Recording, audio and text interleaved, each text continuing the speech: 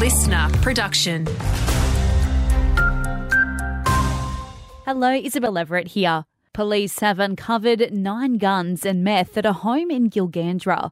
Officers searched the house in Wombian Street yesterday, arresting a 42-year-old man who had an outstanding warrant.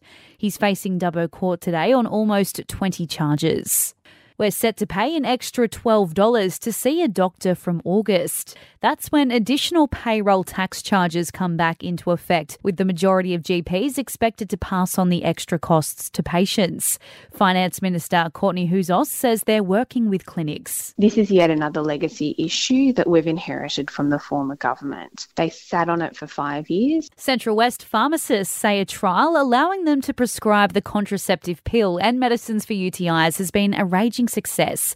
Over 140 people have received consultations in Dubbo and Orange since July last year, avoiding a trip to the GP. It's unclear at this stage if it'll become a permanent scheme. Authorities are ramping up efforts to stop the march of fire ants from Queensland across the New South Wales border. Police and the DPI have stopped 100 high-risk vehicles over the weekend. 4 of them didn't have the proper documentation and hadn't cleaned down their equipment and were refused entry to the state. And a bunch of schools will be trialling a purpose-built AI app for students. 16 schools in New South Wales will test the new technology in terms 1 and 2. Having a look at sport, and it looks like a local derby could kick things off for the reigning premiers in the Peter McDonald Premiership.